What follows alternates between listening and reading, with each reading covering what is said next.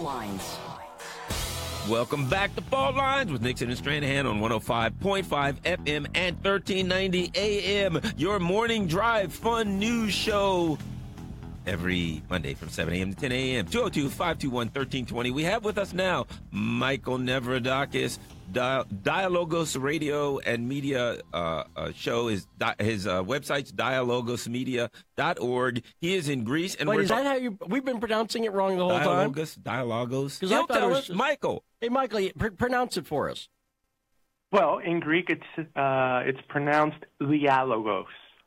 Oh, boy, I was See, we were saying we're dumb Americans. So we've been saying dialogues, but I guess dialogue is from the Greek word. Go ahead, say it again. Yes, it's the English version of the word. Okay, good, because that's what we're going to use. Because we're having enough trouble with Skripal. Yeah, exactly. So, trust me, I have my difficulties with Stranahan on a given day. So what's going on? I understand. So we want to talk about the script. It relates to the Skripal thing, right? Because we've talked about how a number of NATO countries have expelled Russian diplomats, but not all of them, right? And so, what's going on with that? So Greece and Cyprus both have said that they are not expelling Russian diplomats. What do you know about that? Well, it's true. Both Greece and Cyprus have not expelled Russian diplomats at this time. And in fact, I've been looking here at a recent piece from Sputnik, quoting Greek diplomatic sources saying that for the moment, at least, Greece has not announced or taken any decisions on the expulsion of Russian diplomats. And there's something very interesting in the statement here. It says the Greek public perceives any steps that could lead to aggravation of relations with Russia negatively. So this unnamed diplomatic source is mentioning something that's really quite important here. There's a historic and cultural affinity between the people of Greece and the people of Russia, and a decision on the part of the Greek government, and the same is true for Cyprus as well, to take tougher measures, to enact sanctions against Russia would be met with public disapproval in Greece and in Cyprus. So that looks like it's a major factor in this decision. Well, one of the things that we've discussed, we've been discussing as we've been, going over the countries that are expelling diplomats is that just today new information came out as to the location that the investigators believe that these poisoning happened. And one of the things we've been discussing is that these actions, punitive actions, have been taken against Russia in what appears to be the very early stages of the investigation when they don't have a lot of information about it. And that seems kind of odd. Is that discussion going on in Greece or in the Greek media? How is this story perceived in Greece right now? Well, I think there's two ways to answer that question. There's the mainstream media view. And from what I've been reading, whether it's just headlines or anything else that's being discussed in the Greek mainstream media, it's really not much different than the coverage you'll get from most of the international media. Most of the major Greek media outlets have very, let's say, pro-Western views and pro-EU views. So they are pretty much following the line that has been set centrally from the European Union in this instance. At the same time, the public discourse, what people in Greece are actually saying, is much different. They view everything that the European Union and NATO are doing with a great degree of skepticism. And again, this harkens back to the fact that the people of Greece and the people of Cyprus have great affinities toward the people of Russia. And a second factor that I'll add to that is the fact that there's also just a general mistrust in Greece of both NATO and European Union institutions, and that's despite the fact that Greece is a member of both the EU and NATO. Well, what bothers me, so I'm very pro-Western. This is what bothers me about it. I'm pro-Western. You know me, Garland. Do I seem pro-Western to you? Pretty well pro-Western to me. I'm very pro-Western. But I'm a Republican, right? But when someone came on our show and was like, Hillary Clinton killed people, I'm like, well, wait a minute. I don't like Hillary. Neither Garland or I like Hillary Clinton at all. I'm on the left of Hillary Clinton, so I don't like her we either. don't like her. But when someone gets accused of something, you need to have proof of it. And if there was proof that Hillary Clinton killed somebody, Garland and I would spend quite a bit of time talking about that over and over and over again. So I'm pro-Western, but this story to me is nuts because the police themselves are still doing an investigation, whereas the politicians and the media have gone right along with them. I guess I'm pro-Western, Garland. I guess I'm not so pro-politician. Maybe that's the problem.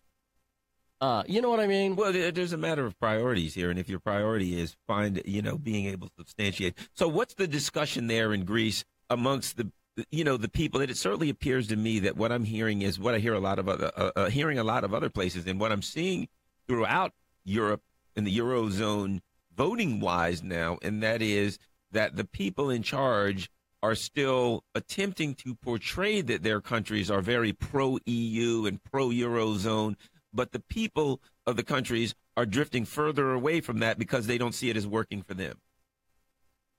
Right. I do believe that's true, and I do believe that's a trend that we're seeing in many countries of Europe, including Greece. What people are saying here is exactly what you guys were just talking about. I mean, I think public opinion here in Greece sees this as a witch hunt, and I think there's also a lot of unease amongst many people that all of these actions that are being taken are going in one direction, and that direction is to eventually lead to some kind of broader war. I mean, you do hear even some people, even in a conversation I had yesterday just with friends, that more and more people are uneasy about the possibility of a World War III. And I mean, I think people understand that if there was a World War III, it would be different in a lot of ways from the previous two world wars. But what people are basically understanding is that the governments of many Western countries seem to be hell-bent on creating a new Cold War. And they're taking actions, as he said, that are going against, first of all, public opinion in many of these countries, certainly in Greece, even though it looks like in Greece, actually, the government has so far at least been swayed by public opinion on this issue and has not expelled any diplomats. That looks like that's one thing that's happening, and I think it's part of a broader credibility crisis that institutions such as NATO and such as the European Union are currently facing in much of Europe. It really does look like a witch hunt. I think the story has already changed several times. They're saying now that the spy was poisoned, I believe, on his doorstep. That's exactly right, yes. Weren't they saying early on that he was sitting on some bench near a restaurant? I mean, we're very early on in the investigation. There doesn't seem to be any concrete evidence of anything. And yet you see such decisive actions being taken by so many different Western governments. And one of the things that I thought was really laughable was the reaction, I would believe it's 6 countries that have said that they are diplomatically boycotting the World Cup, the football World Cup. I saw that Iceland. Right. and I kind of saw that coming. Was Iceland expected to do, I don't know enough about the World Cup. Was Iceland expected to be a big contender there? I don't think they were expected to be a big contender, even though they were, from what I recall, one of the surprise teams of the previous European Cup in 2015. Yeah. But it's pretty ludicrous because we're talking about a diplomatic boycott, which means that the teams are still going to play. Oh, really? Like Iceland. Oh, really? You know what's interesting? No, wait. Keep going, because I had heard they were going to. I thought a boycott meant, a boycott. That's what I would have assumed. But you said this is the kind of boycott. It's like this. Hang on one second. Let me boycott Starbucks. Hang on. Yeah, he's drinking his Starbucks coffee. There we go. I'm boycotting them. But I'm diplomatically boycotting them because in my head, I'm going like, Caribou coffee. Yeah. Dunkin' Donuts. That's what I'm thinking in my head, but I'm drinking Starbucks. What does this mean? What's a diplomatic boycott? What does that mean? Saying, I'm not going to go to Starbucks. I'm going to send my assistant or my intern. Right. Yeah, there you go. Starbucks. Producer Eric. Producer Eric, I'm looking at you right now. Been there, done that. Hey, but you know what's interesting? In 1936, only one country boycotted the German Olympics because of Hitler. You know what country that was? Russia. Isn't That's that interesting. Yeah, that is interesting. Yeah, everybody else came, and Russia was like, "Nah, Hitler's a bad guy. We ain't down with that." And well, also there are a lot of. Well, let me tell you something else too, just to go off on a slight soccer tangent for a second on the World Cup thing. Do you know, Garland? I've given it away now. Do you know where Christopher Steele first got directly involved with the FBI? It was over the World Cup controversy. Remember this guy, Sepp Blatter? The bribe is, all the bribes and stuff. The supposed bribery thing. That was Christopher Steele. That was Christopher Steele. And he worked with James Comey, who was the state's attorney from New York, and they brought indictments.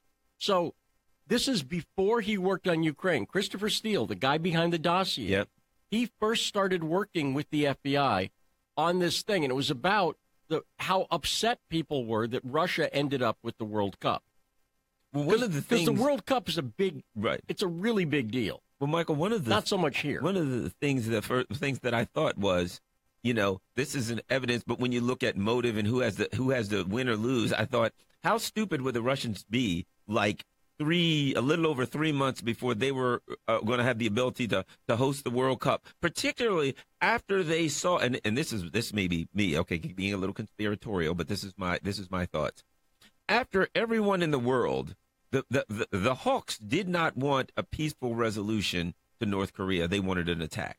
But after the cultural exchanges in the Winter Olympics between North Korea and South Korea, and that seems really to have set those two countries on a track more like towards working out their differences diplomatically. I feel like there are maybe people who would look at the World Cup and say, that's the kind of cultural exchange that Russia may be able to use to diplomatically start to move their issues with the West more on a diplomatic track, and maybe people may say, we got to stop that. I mean, I'm being a little conspiratorial. You haven't seen the World Cup, I guess. But I'm throwing it out there. So what are your thoughts on that? Because how stupid would that be when you've got the World Cup coming up, and after you just saw how successful the Korean Olympics were, to say, I'm going to do something to screw that up? They'd have to be crazy, and I don't think they're crazy. Go ahead. They would be completely foolish. Russia is going to be on the global stage. The World Cup is one of the most watched events in the world. Probably tens of thousands, if not hundreds of thousands, of soccer fans will travel to Russia to watch the games. They've invested in new stadiums. They would be completely foolish to tarnish the country's image so close to such a major international event, which, like you said, is an opportunity for Russia to showcase showcase itself to the world. Why would they want to throw that into the garbage? It's completely illogical, but we're not talking in terms of logic here, unfortunately. Well, because one of the things about the World Cup too is when they have it in countries, it's around the country. It's not like in one city. Yeah. It's at different points, so it becomes a big tourist thing. By the way, we have to ask a question, Michael. What's Greece's World Cup? What's going on with them in the World Cup? There's actually two problems here. First of all, the Greek team didn't qualify for the World Cup. Yep. This summer, and then there's another problem, which is that there's been crazy things going on in Greek soccer. It's a long and complicated story that involves, unfortunately, politics as well. But to boil it down, Greece right now is actually facing expulsion from national soccer competition, and that includes the national team and the club teams out of Greece as well. This was actually a recommendation that was made to FIFA, which is the world governing body for soccer, yesterday.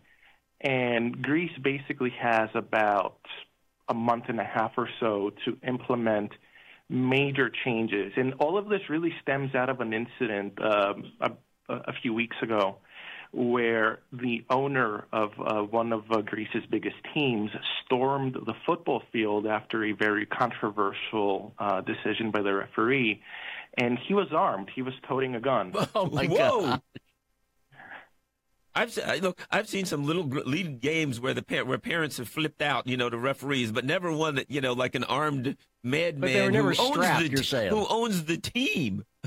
Yeah, that's amazing. Owner of the team president. And it's led to a big backlash because, on the one hand, this is unprecedented for Greece and for pretty much European soccer for something like this to happen. At the same time, this particular owner, a man by the name of Ivan Savidis, he's seen to be very, very close to the current Syriza-led government, and what it looks like is that the government here is trying to find ways to be lenient on Savidis. They issued a decision today where he was fined and banned from appearing in football stadiums for 3 years, but he appeared on the pitch with a gun. I mean, the law says specific things about incidents like that, and it seems like he's getting off very lightly. They might get really tough with him and say he can only use a .22 next time. They just might say that if you're going to shoot a ref, you need a small caliber gun. That's exactly right. They got to do that. Michael, once again, great report. Appreciate it. Like I say, we don't really. Are you following the World Cup, Garland? No, I haven't. Not at all. The U.S. team didn't qualify. Producer Eric is. I mean, name one player in the U.S. team. The guy with the braids. I don't know. There's a tall guy with braids that's really good. I don't know his name. But they were fun to watch. Apparently not that fun. They didn't qualify. I'm just saying. But in Europe. Oh, my gosh. Around the world. Literally around the world. Brazil. My nephew lived in Brazil. When the Brazilian soccer games were on, he was a skateboarder. They'd go out and skateboard on the highways because there were no cars moving. Hey, Michael, great appearance. Thanks so much for joining us. We'll put the URL out. He's always a great guest. Yes. And we got to get, you know what I want him to come on and talk about sometime is Cyprus. Yes. Because a lot of, when I hear about Cyprus, what do you think of? Shell companies? Shell companies. That's exactly right. So, I don't know. Bill Browder? I'm right. Or Paul Manafort. Right. Yeah. Because Paul Manafort's been accused of using these Cypriot. Probably most really rich people, that's what they do. You know what I mean? Cypriot's another way of saying Cypressian, I guess. It's the right way to say you're Cypriot. Is the right way to say it. I always find it weird when words switch around like that, but that's fine. Cyprus, is that Greek? What's that? Is that like disputed? There's a Greek, why are you asking Turkey, me? all that stuff? We just had the guy who knew on the show, but now the segment's over. So we got to get him on again because I'm very interested in the questions you're asking. What's the deal with Cyprus? Why do they have so many shell companies there? Are they hiring? That kind of thing. There we go. Maybe we got more coming up. Shell company. And listen to Fault Lines with Nixon and Stranahan.